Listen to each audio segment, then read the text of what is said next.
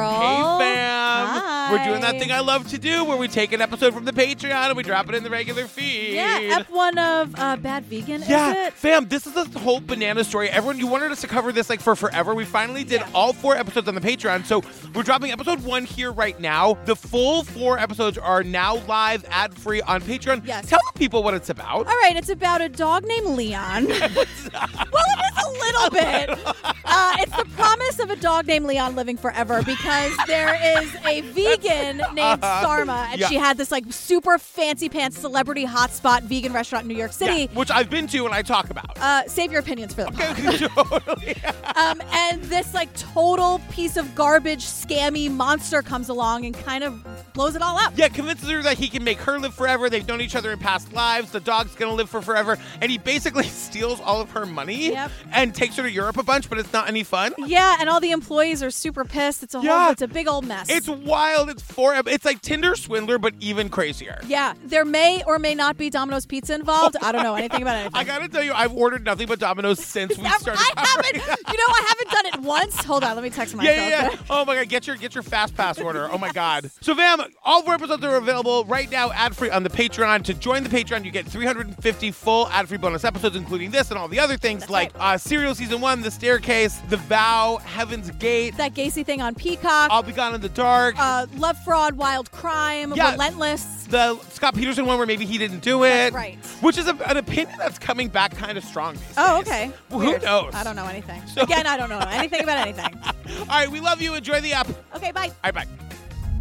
So I'm just supposed to do whatever you say and listen to your instructions and... Yes, you signed on to this. You told me you wanted happily ever after. If I tell you to take all your money out of the bank and light it on fire, do it. Pure Food and Wine was the top raw vegan restaurant in the world. It was ahead of its time, and it was a high-end, fine dining vegan experience. It was a hotspot. Sarma was the brand, the raw vegan queen. It was such a great environment to work in. If none of this had ever happened, we'd probably still be working there.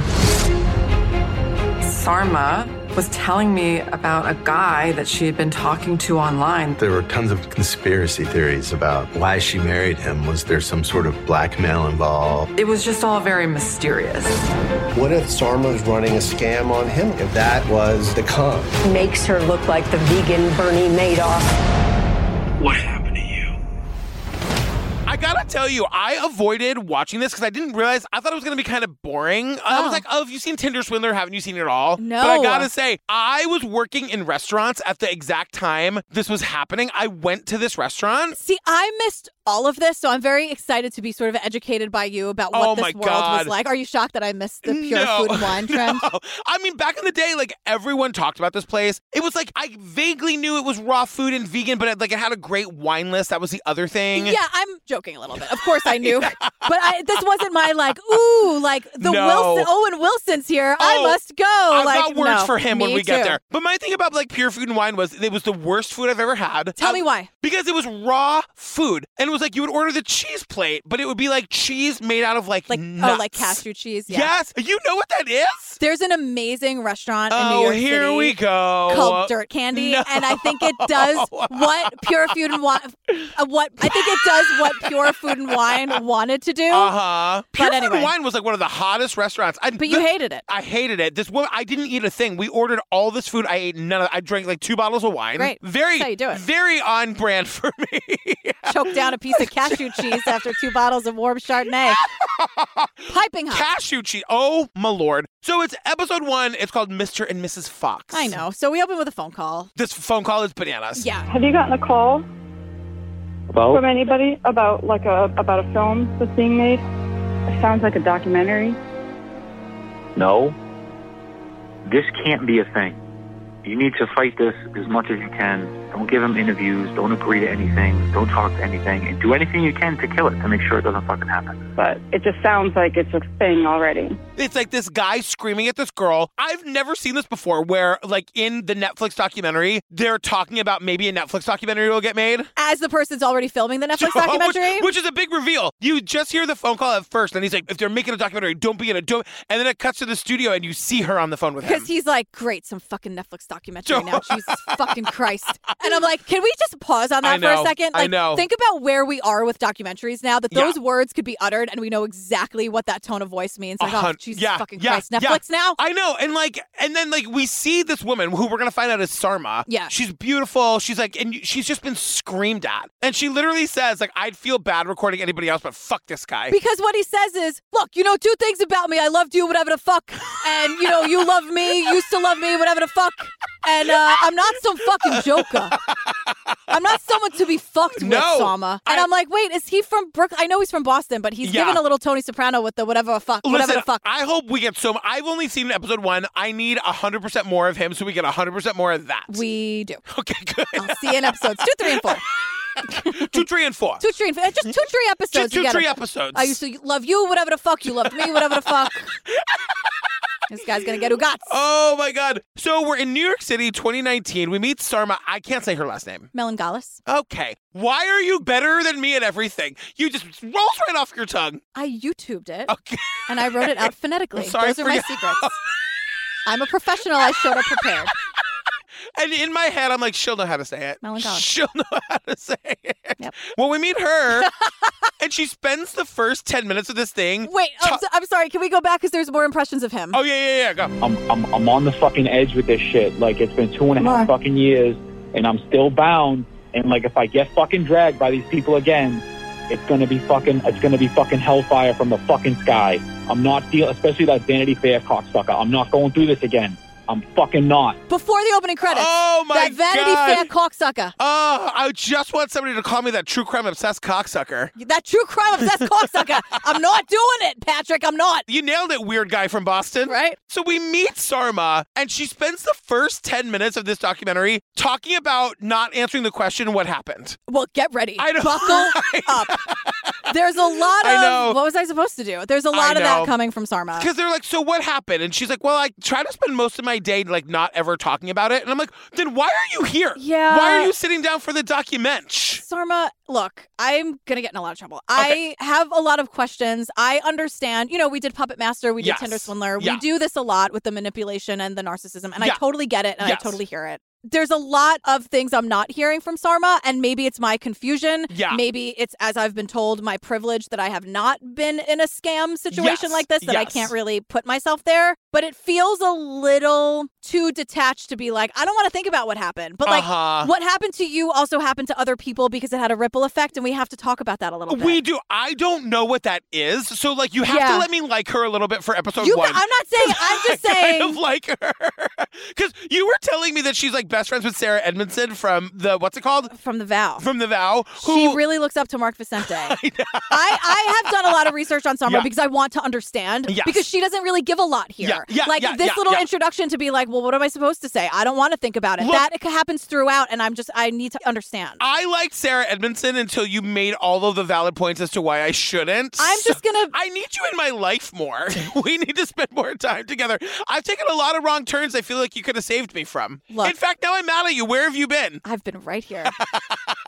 I see a couple coming around the bend to a couple miles. I'm here for you. So she says, like, well, no one really knows what happened except for him. Yes. This guy. So we get her backstory. She went to UPenn for economics. And she went to Wharton Business School. Wharton Business School. It's impressive if you're into that kind of thing. I guess. That sounds to me like that should be like in the moors of England, but I guess it's not. No, it's in UPenn. Okay, great.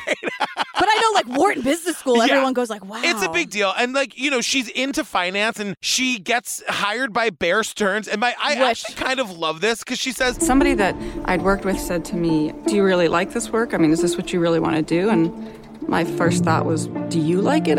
Do people like it? And he sort of confronted me on that. Nobody else had really done that. She'd never taken the time to consider you could actually enjoy what you do for a living. Right. Bear Stearns, by the way, we have them to thank for the subprime mortgage crisis and basically like the Great Recession and about 15 million other shitty things that happened. Thank you That's so Bear much. Stearns. Yeah, I know. Thanks, Bear Stearns. Thanks a lot. But like, we learned that she was really into food and wine. And so like, when she quits her job at Bear Stearns, she works there for like a year and a half. She goes to culinary school because she wasn't, as she says, under any financial pressure to get a job. Must be nice. So yeah, I mean, I guess she did what you do at Bear Stearns, which is like basically at that time, like stealing a bunch of people's money. Either that or she comes from money, like who knows? But Yeah, like, can you imagine the life of like not being under any, like you live in New York City and you quit your job without a plan? Yeah, I think she came from money. Yeah. And I think she made a lot, which is, good for her. I'm not going to begrudge her that. So instead of like getting a job, she goes to the French Culinary Institute in 1999. Like that's when she graduates. Yeah. And like that's a big deal. Like that's where like all the famous chefs come from. So she's like diving headfirst into this world she wants to know about. Yeah. And then we hear about Matthew Kenny. He owned Commissary, which is a restaurant I remember from like the early 2000s. I worked in restaurants, and when you work in restaurants, you can't help but be surrounded by some people who are like obsessed with restaurant culture. Yeah. I was not one of Did those you watch people. The Bear on FX? No, everyone's talking about it. Jeremy Allen White, you have to. I will say they're talking about how it was really authentic because in the back, all the kitchen guys are drinking out of those plastic tubs, and that's true. Yeah. When I was a dishwasher, and when like you work in a kitchen, they don't drink out of cups. They drink out of those like plastic to-go containers. Move over, Ryan Phillippe. I have a new shirtless guy for you. How dare you? Just a little tight for my first. Baby. Jeremy Allen White, big fan. Oh my God. Anyway, the point is this guy, Matthew, was like a big restaurant guy. Right. And Sarma was a fan of his before they even met. I found out that he was writing a book. So I went and met him to interview about working on that cookbook. By the end of the meeting, I had the gig. Matthew and I became a couple pretty quickly. She's gorgeous. He's gorgeous. He hires her, and 5 minutes later, they're dating. Yes. And that's what happens with gorgeous people. Yeah. That happened with you and Steve. Oh, that's Come on. Exactly right. You set me up, and I hit it right out of the park. That is a sports reference. So they decide we're in love. We're both beautiful, whatever. Yeah. Let's open up a restaurant. That's what happened. We're in love. We're both gorgeous. Let's open a restaurant. We have a shit ton of money. Totally. Let's like really like put all our money behind the raw food vegan movement. So enter Jeffrey Chatterow, and I was saying to you earlier, from my time working in restaurants, that's a name you definitely know, especially from this time, like the early 2000s in New York. Yeah. I want to say he was behind like Tao, those kinds of restaurants. Yeah, he's basically super, super rich. He's a restaurateur. He's an investor, and he is going to back them financially, which is huge because it's his name and his money. I really like him in this, and he's talking about how like, I loved them. I believed in their concept. They wanted to do like a raw vegan restaurant, and he's like, I knew nothing about it. They sounded like they knew what they were doing. I said, let's go. Well, go. So they do. They open Pure Food and Wine, and it's like instantly the celebrity hotspot because of course it is. Because as someone said, they made vegan raw food accessible and not like something weird. Exactly. They were trying to make it sexy rather than hippie or whatever. And they were saying like you couldn't get like high-end vegan food anywhere else, anywhere in the world. Which is, I get it. I get it too. But like suddenly all the celebrities are going there. Owen Wilson used to just post up in the back and like walk through the kitchen. He was just walking barefoot through the restaurant and ordered a juice and walked out the front door. Giselle walks up to Sarma, and then like Tom Brady walks up, and I'm like, what is this place? Like, this is so crazy. Let's talk about Owen Wilson for a minute. All right. You tell the story, and then I've got shit to say. Owen Wilson broke about 38 health code violations. Yes. According to one of the people here, who I do like, a lot of her employees. Yes. Quote, Owen Wilson used to post up in the back and walk barefoot through the kitchen. That is entitled as fuck, and it's a health code violation. He would just walk in, order like off the street, and then go into the back, order a juice from the juice guy, and then leave. To which I said, Owen Wilson, you don't have to be an asshole just because you're a celebrity. Like, what an entitled fucking move. move. It's not like no one's forcing you to be a dick. No. And you know what? No one thought it was cute. Nobody. And then we learned that Giselle and Tom Brady would come in, barf. Who cares? Woody Harrelson, of course. Woody Harrelson is barefoot 24 hours a day. I'm sure he was back in the kitchen with the Wilson brothers. I was thinking about this the other day. Woody Harrelson was like the dummy bartender on Cheers, and then he became like the world's biggest action star. How did that happen? But now he does like serious movies. Did you see that movie on HBO, Game Change, about Sarah Palin? No. He plays Steve Schmidt. He's excellent. Oh, he's so good. He was on Will and Grace for a season Yeah, as like Will's boy. But play Woody Harrelson because he's like a hippie always barefoot. He's playing himself. So, and this is where we learn. I actually loved knowing this. They're saying like the restaurant is just getting busier and busier. The staff loved it. We were definitely like bonded together, and we felt like there was purpose behind us. And Sarma was really genuine.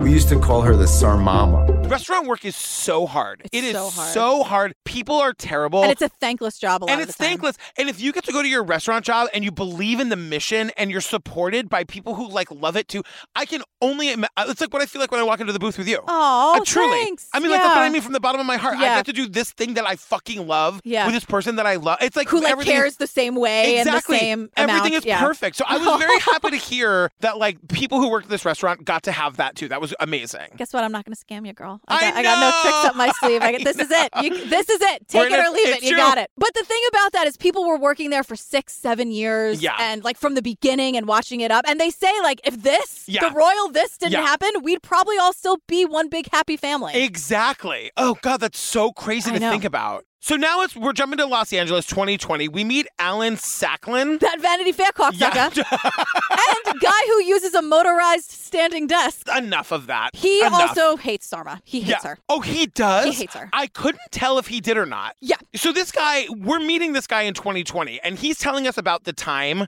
that he woke up one day and saw like her picture in the paper. Right. Like the vegan ordered pizza and is now arrested, and it's like, oh my God. Right. And all he knows is that there's like a story there, and he like used to know her from like the restaurant days. So he's like, I'm going to reach out to her and see if maybe she'll tell me her story. And he's like, it's more than just the vegan ordering pizza. Like that can't be and it. I don't even know what that is in reference to at all. So what we learned, Matthew and Sarma, they were selling raw food, sure, but they were also selling an image. Right. This like, you can be like stereotypically pretty and skinny and blonde if you eat like us. Exactly. Which I guess you probably can. Like if you're eating just yes, but wouldn't you be hungry nut and cheese? angry? Yes, a million. And frankly, I think they are. You know what I mean? Like, I think there's a way to do it all in moderation is all I'm saying. But like we also learned that Sarma and Matthew, the two here, like their relationship burns out pretty fast. I was always the really careful one with money, and he was much less careful.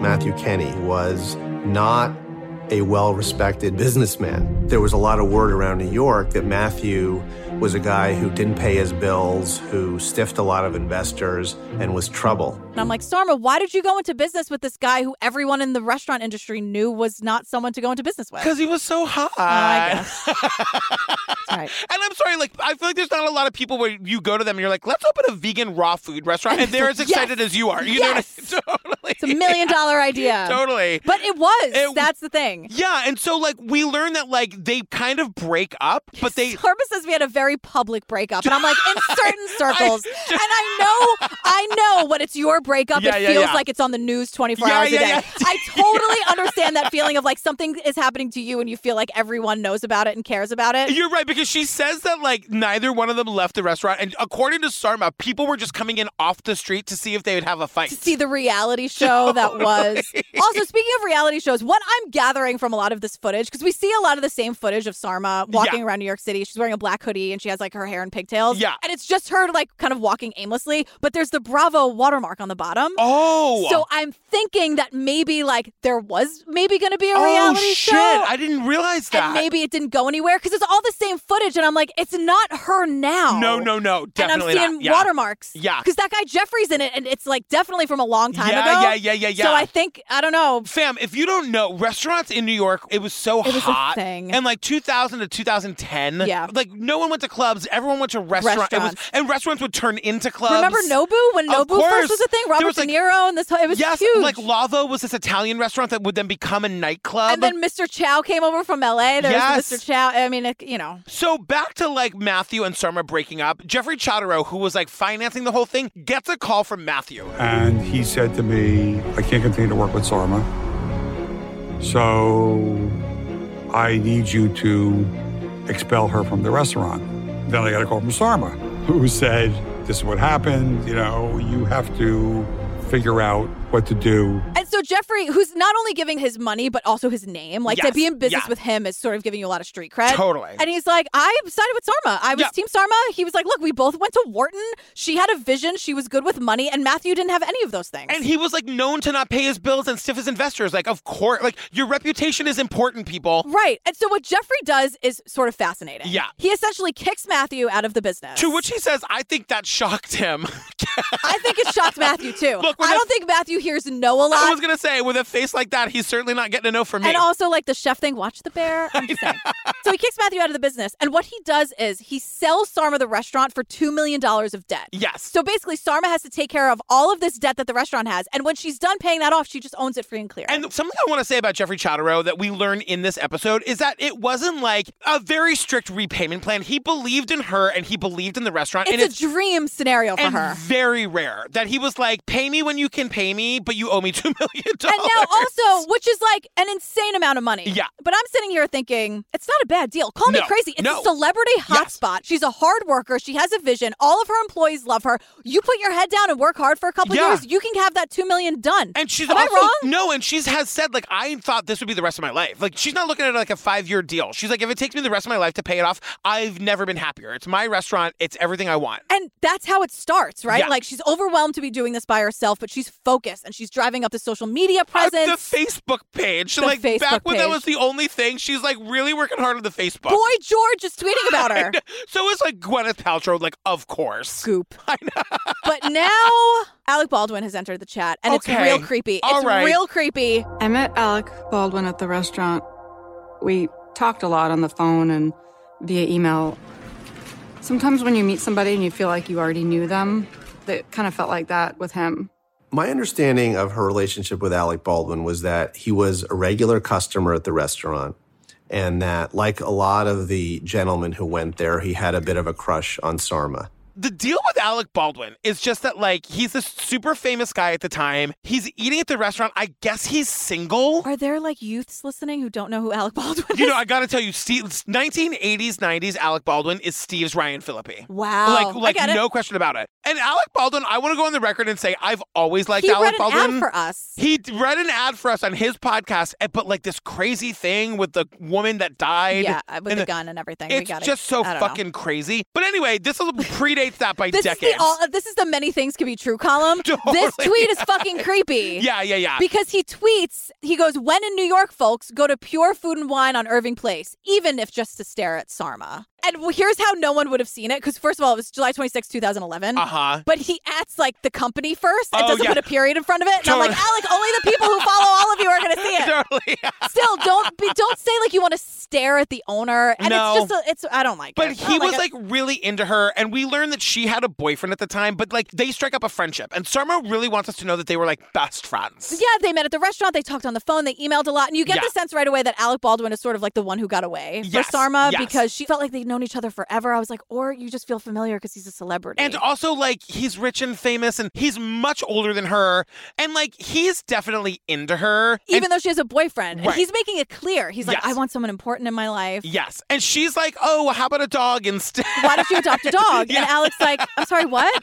No? I know. And she's like, why don't you adopt a dog? And so she's going on all of the dog adoption sites, finding these dogs and sending him links to these dogs. Yeah. She falls in love with one of them named Leon. Yes. GP note. Yeah. Oh, yeah? This is the dog that she falls in love with. Yeah. Leon is totally fine. He's happy and healthy. Oh, People have that's been good. asking me to make sure they haven't watched it because they know that Leon's a major part of this. Oh. He's totally fine. He's living his life. I think he has an Instagram. Oh, my God. So before we go any further, I just want to say 1510, Leon is excellent boy. He's great. He's in good shape. So she adopts Leon, immediately breaks up with the boyfriend, and like is running toward like head first into Alec Baldwin. Alec was at the restaurant one night, and Hilario was at another table. He didn't know her. He went over and introduced himself. And so actually, because of Sarma, Alec did meet his wife. It's just that his wife wasn't actually Sarma. Sarma spends the rest of this episode trying to make connections between her and Alec Baldwin. And I'm know. like, stop. It's very awkward. And it's like, yeah, no, we talk. And I'm like, you do? Okay. But also, like, Hilaria is always pregnant. I feel like they have 20 kids. Do they? Yeah, they have so many baby children. I don't know anything about I don't know that. why I know all this about Alec Baldwin's life. I don't know I either. like Alec Baldwin. Okay. So, when this all happens, Sarma isn't doing well. Her restaurant is, like, doing great, but they say she's broken alone. Yeah, the journalist who hates her is like, she'd go home at night and cuddle with her dog. And I'm like, all right, what are you doing at night? What are your Saturday night dance cards looking like, buddy? Calm down. He makes the point that, like, she's not really, like, an outgoing, extroverted person. Right. But that's the role she has to play at the restaurant, and that's exhausting to her. And she was living, like, an Instagram versus reality life. Totally. Where, like, restaurant Sarma is how someone describes her, as being like, yeah, like, on social media, it's easy for her to be enthusiastic about it. But, like, making small talk with people at the bar and the restaurant is something that she hates. And I'm like, when you're a celebrity hotspot, do you still have to do that small talk at the bar? But I feel like she's kind of the draw. You know what I mean? I feel like you kind of like, we're going to go see Sarma tonight. Right. You know what I Maybe mean? she'll be there. Exactly. You know? Which is so crazy. I bet she was there when I was there. Like, I just Probably. had no idea. And just, you didn't realize, because she was sort of, like, unassuming and Just she like didn't want to be noticed. I'm like, how many of the people in this documentary did I meet? I feel like all of them worked there from open to close. And, like, for years. Yeah. So who knows? When did you go? Do you remember? Like, around, I'm just It was wondering. before Daisy, but I went with Steve. So we could probably narrow down the year. Oh, we got it. By the time we finish our coverage, we got 3 more episodes. I wanted to see if we can maybe nail down, like, around when. Yeah. And then we can talk about it. Oh, my God. And then we can talk about it in our last episode, that when we both know the timeline and we can kind of see where in the story you because were. it was when I worked at the W, which was like 2015. Yeah. So is that a signature year in the document? It feels like it's around the time. I don't know off the top of my head, but I'm just saying. No, it could have been 2015 because that's when Daisy was born in 2004. So it was probably like 2013. yeah. Whatever. I'm sure it's all important. But then Sarma notices that Alec Baldwin is tweeting with someone named Shane Fox. Sarma was telling me about a guy that she had been talking to online that she was pretty excited about. He was somebody that was corresponding with Alec on Twitter. He was funny, and he and Alec had all this back and forth. It just seemed like he and Alec knew each other somehow. Do we get more information on this? It's some random dude named Shane Fox who lives in Massachusetts who like calls Alec Baldwin his like fairy godfather or whatever. So they're like tweeting like they're old friends. Yeah. And I'm like, no, Twitter's weird. Like Twitter was still pretty new in 2011, but she's very charmed by their exchanges. And their exchanges are like Shane drawing stick figure versions of Alec Baldwin saying like Alec is in a plane. I took a screenshot. Okay, great. Alec's in a plane and it says USA, Alec Baldwin, certified official, not a terrorist. Right. So they're making jokes, but this guy Shane and Alec Baldwin is weirdly is really engaging with this person. And it really does. If you didn't know any better. Also, the Twitter handle is _it. Oh, God. Because it was already taken. I mean, it's just like back when everyone first got Twitter, it was kind of like you could talk to anybody. And I remember thinking that like Ashton Kutcher would like write me back. But like this guy thought that about Alec Baldwin, and Alec Baldwin did. I know. Some dreams do come true. Ryan Phillippe once restoried me on Instagram. Remember that during the Broadway show, and I lost my fucking mind. Like, oh my God, he's having a heart attack. We open up Broadway in 2 days. What is? I was like, oh, thank God. I've never been so happy to see Ryan Phillippe. The entire rehearsal stopped. And everyone. You think I'm kidding? I was like, well, I can't handle another thing to deal with. We got to be on Broadway. How do people do this 8 times a week? I don't know. Ryan Phillippe knew who I was for 0.3 seconds of his life. Oh my God. So Sarma is rationalizing all of this, right? Like, okay, so Leon, the dog she loves, came into her life because of Alec Baldwin. And Sarma, stop Alec Baldwin met Hilaria at Pure. Yeah. And so, like, why wouldn't she meet someone great because of Alec? Alec Baldwin is the center of all the great things in her life. And so Sarma and the Shane Fox guy start talking online by playing Words with Friends, that Scrabble game. Yeah, and the timeline here is very confusing. We don't know how long they're talking, when it was just like connecting on that game app versus texting versus actual phone call. We're just told it's like months. Yeah. You know, Shane was hilarious and he could always make her laugh and he was goofy and funny. And then we get this whole thing about how he presented himself as this big, strong protector. Which she thought that he looked like The Rock. Like he could pick her up in one arm. And Leon, her big dog, in the other. And that was like a big savior thing. These are her words. So I met him finally in person at the very end of 2011. He didn't quite look like the pictures that he had sent me. he was a bit heavier. He looked like one of those defensive football players that they're really like strong and muscular, but also like there's extra weight there. So it seemed shallow of me to be judgmental for that. Hasn't the internet been around long enough at this point for her to know better that, like, of course he's going to show up and be some fucking schlubby idiot? No, I guess not. Okay. I don't know. I guess it hasn't. She's like, I wanted big, but he was bigger. It's like, now we're going to get into the fucking body shaming of it all. Yeah, and everyone is very careful about how they describe him physically. Until they're not. Like when someone uses the word jolly. Oh my God, that word has been used to describe me on more than one occasion. Like it doesn't mean what you think it means, people. We know what you're trying to say. The body shaming is not okay. And then we get into the gatekeeping a little bit later. Hold tight. And someone was like, he flung me around like I was a rag doll. Yeah. And I'm like, what are we doing? I know. But now, worse than that, Sarma is lying to people about how who they he met. is. And who he is. So Yeah. one, it's like, oh, we went to school together. Then they're cousins. Yeah. And someone's like, they did not seem like cousins. To which I said, sisters, we're close.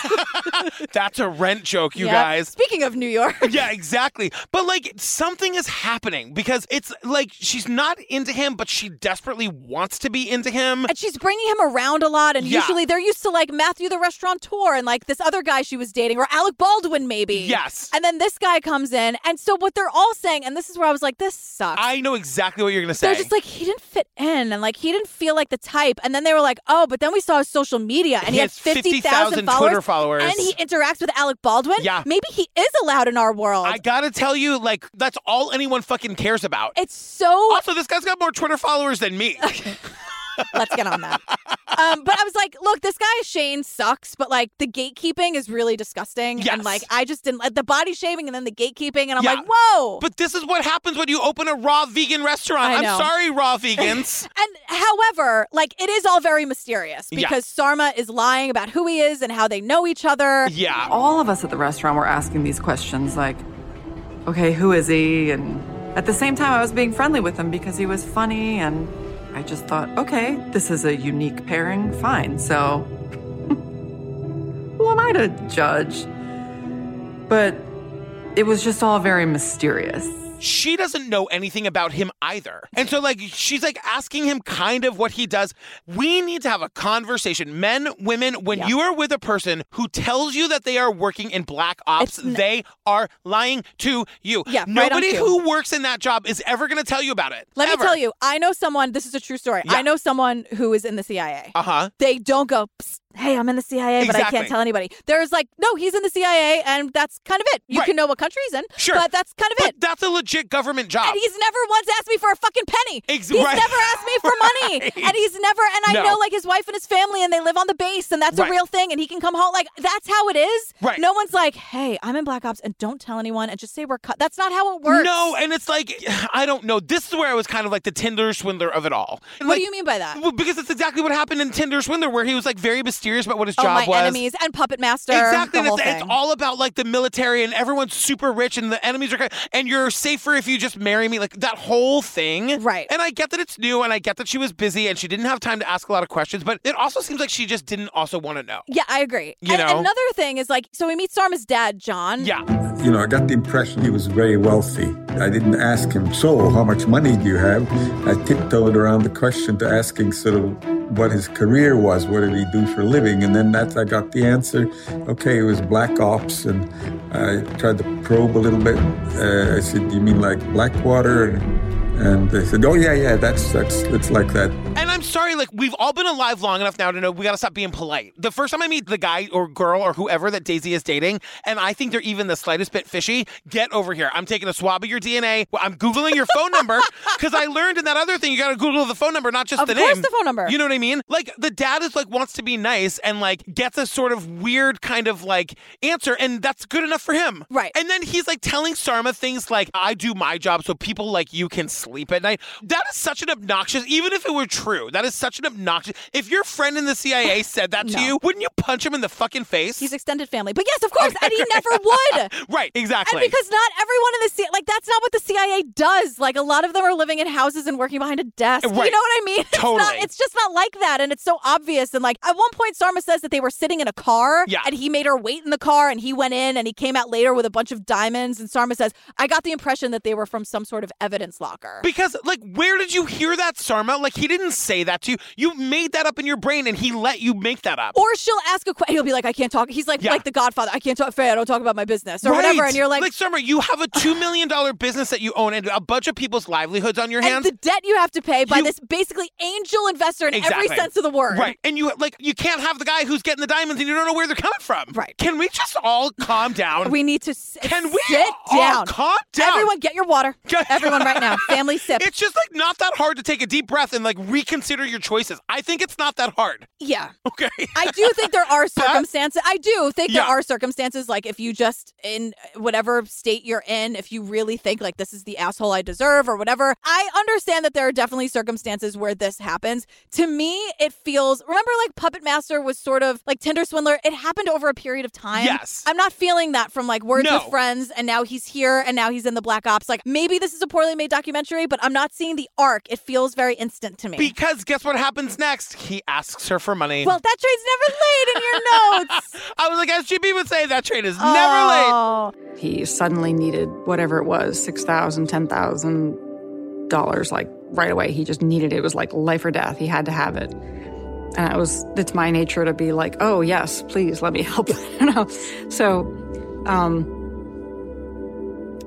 So whatever it was, I gave him what he asked for. And but he does what they all do. He needs money right this minute. And so he creates this sense of urgency and she hands over $10,000. Yeah. And she's like, I was just like a nice, accommodating person. I just gave him whatever he asked for. Right. And I get it. Like, I mean, if you have the means, that's a lot of money. It's a lot of money. So is the $2 million in debt that you need to be paying. Exactly. And so Sarma's sister's here and she says like, Sarma was always, and I mean always, giving money away. Because she's saying like what she did for this guy isn't out of character for her. Right. And like, they tell this story about like the older sister went to school in Canada and Sarma comes to visit and there's all these people experiencing homelessness on the street and Sarma's just giving them money left. And the sister's like, you can't just give all your money away. And she's like, why? Right. But like all of this is the setup to meet this guy, Anthony. Yeah. Anthony is awesome. So Anthony, they met on the street. Sarma and Anthony met on the street. Like Anthony is a man experiencing homelessness. He calls himself homeless. Yes. And so Sarma was really kind to him, spoke to him like a person, took an interest in him. Yeah. And Anthony's here to say like, I love her. Like he would go to Pure Food and Wine and they would have lunch in the garden. Yeah. She would keep his clothes for him. Anthony is an interesting character to me because he's still living on the street. Like we go to meet him where he's living on the street. I mean, I don't know his life. There's a story there. Anthony chooses not to tell it and that's totally fine. Yeah, but he does tell the first time he met this guy, Shane, the boyfriend. The first time I saw Shane, he was slumped in a chair in her apartment.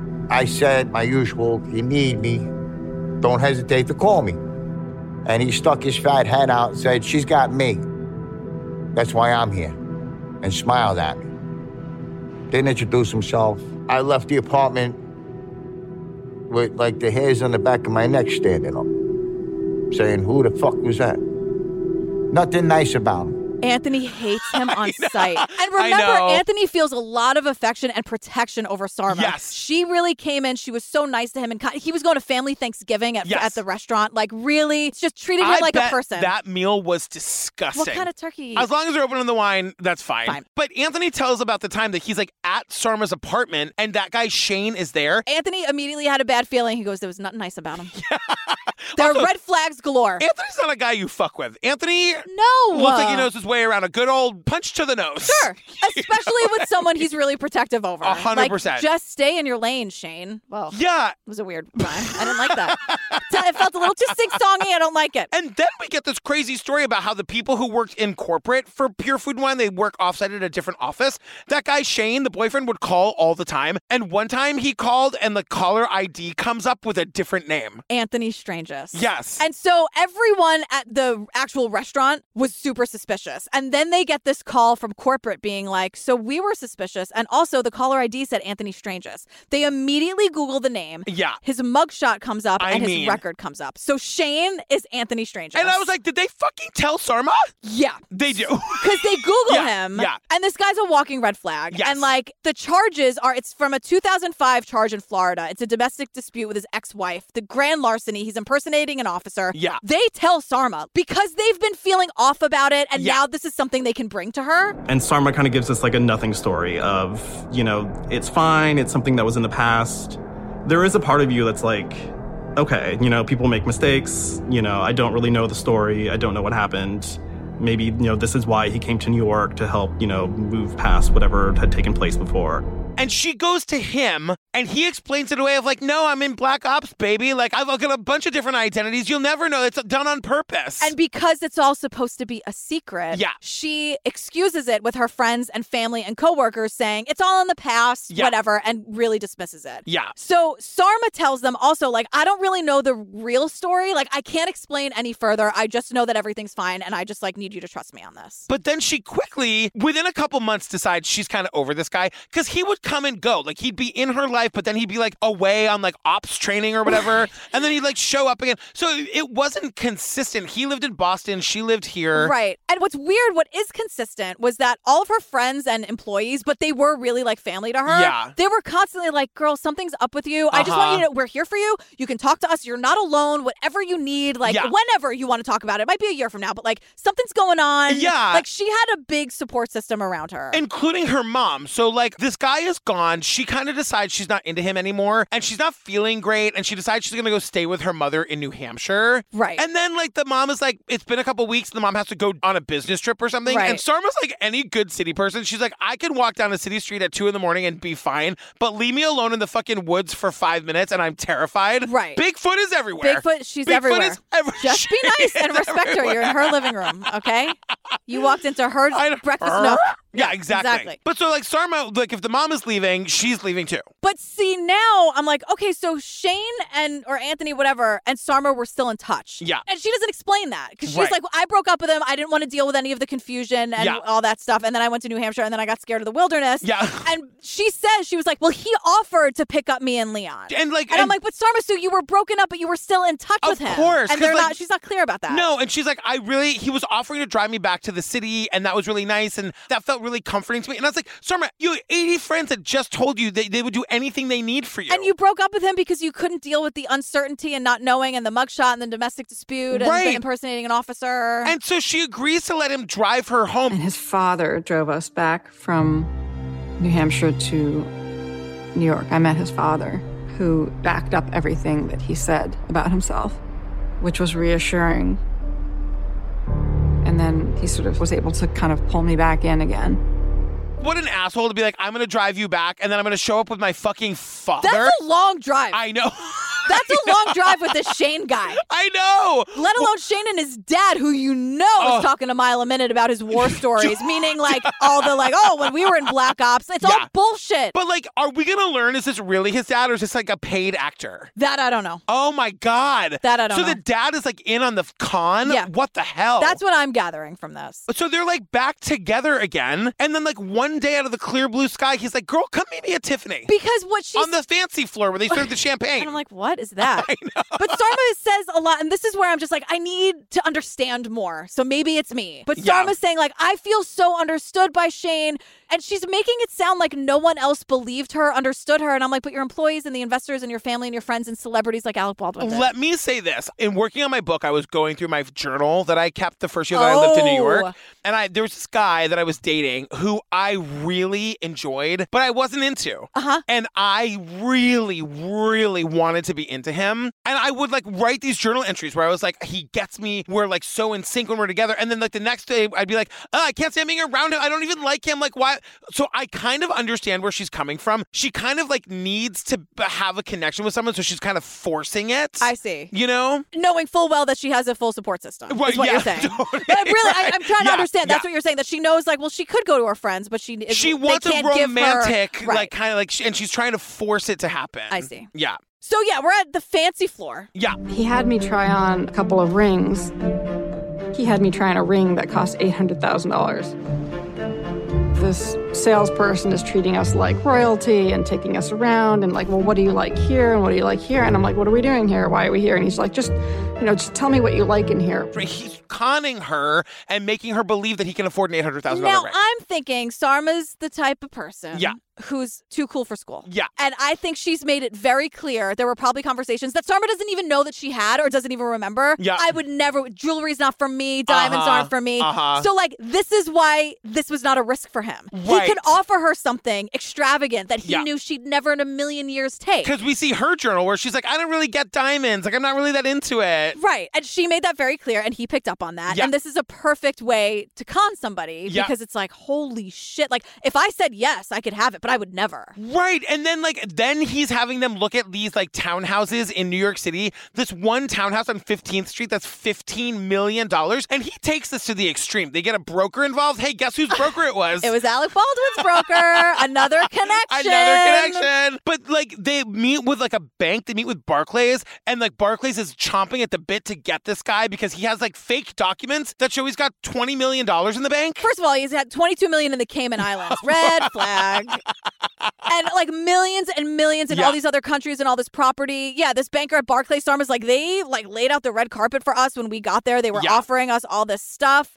And I'm like, how is this possible? And then I'm like, not so fast, me. Because the money never shows up. Of course. And so they don't get the townhouse. The bankers are like, bye. Yeah. No money, sorry. Imagine wasting somebody's time like that. The 20 people in that fucking meeting who spent a whole day listening to this dick. So they don't get the townhouse. And remember, Sarma owes $2 million to this guy, Jeffrey. Yeah. And he's barely making her make the payments. Right, which is so kind. He's like, I believed in her. I believed in the restaurant. Pay me when you can. But, my thing here is, if it were me and, I'm hitching my horse to this wagon because he's got the money that I need, I feel like I'd start to be like, but wait, does he? Because the ring didn't happen and the house didn't happen. Right. You know what I mean? This is what I'm saying. Because even Sarma's one thing led to another and he couldn't get the money to show up. At that point, I was kind of generally exhausted from years of feeling like I was going through all kinds of struggles on my own, and I didn't have a business partner. For whatever reason, Sarma is convinced that Shane Anthony can take care of all of her debts and she can be taken care of financially, even though they couldn't buy the townhouse. Right, because he's telling her that $2 million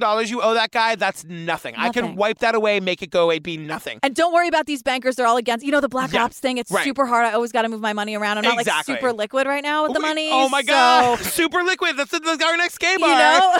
Yeah.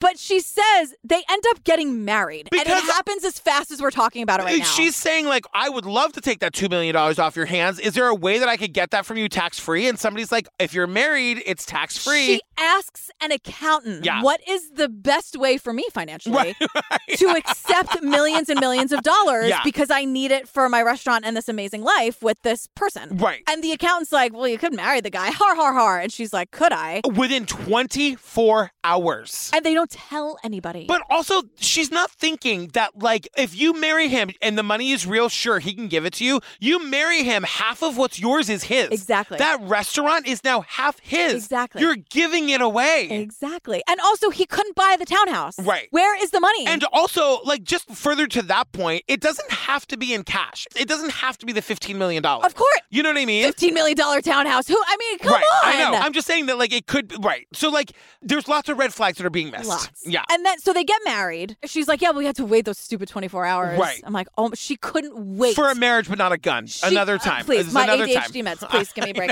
So she cannot wait to get married to get the money. One night I was at the restaurant and Shane texted me that they had gotten married.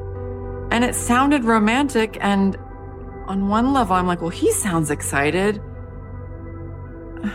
And I want to be, but all along it had been like, Sarma, you're not, what is happening? So I think I texted her because I wanted to confirm this. And she confirmed it with zero excitement. So then she's married and doesn't tell anybody. She doesn't tell her parents. There's no celebration. Shane is telling the employees at the restaurant. Sarma isn't. And also she's got this diamond ring, not the $800,000 one. Of course not. But she's got this other ring that has dangly bits and she's using that to put, she covers her wedding ring with it. And someone asks her, are you covering her own? And she's like, absolutely I am.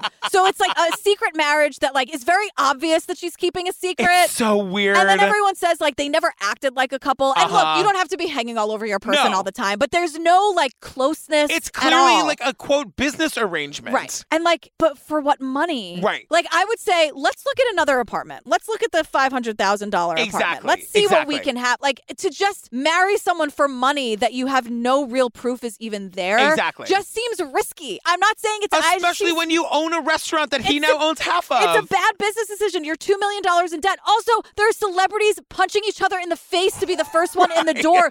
You could pay off that debt I know. pretty quickly in the grand scheme of things. For a couple years, right? Right. And so, like, one of the benefits to marrying him, he tells her, is that, like, you know, he's in Black Ops, but now that they're married, like, the military is going to protect her from his enemies. And so he's getting your files today. Don't worry about it. He's going to get all your files. And, like, files. I know. So Shane, Anthony, whatever, introduces Sarma to this guy named Will Richards. Via the email. Right. And Will is here with us today. Shane and I were working together for years. There's a lot that I can't divulge. I was involved in making sure that Sarma didn't go off the rails. But I was like, wait, is this shit real then? I don't know. And then it ends, of course, with Anthony Stranges did not respond to a request for comment. Shocking. I know. Shocking. That Vanity Fair cocksucker. I'm not doing it. Sarma, I'm not doing it. Can you imagine? One phone call like that. Click. Bye. Ma'am, thank you so much for listening to episode 1 of our coverage of, what's it called? It's called Bad Vegan. Bad Vegan. This is episode 1. I know. Yeah. Right, so all 4 episodes are available right now and ad-free on the Patreon. As you know, fam, so you get 350 full ad-free bonus episodes covering all this series from, like, Netflix and Oxygen and Discovery Plus and Hulu. Yeah, and we realized sort of halfway through this thing, we had feelings. So if you want to go on this emotional journey with us, please join us. It's just a lot of yelling and screaming about vegans and pizza and dogs living forever. Yeah, it sounds better when you say it compared to what it actually is about. I said pizza. You forgot that the first time. And dogs. Okay, bye. We love you. We love you. Bye. Bye.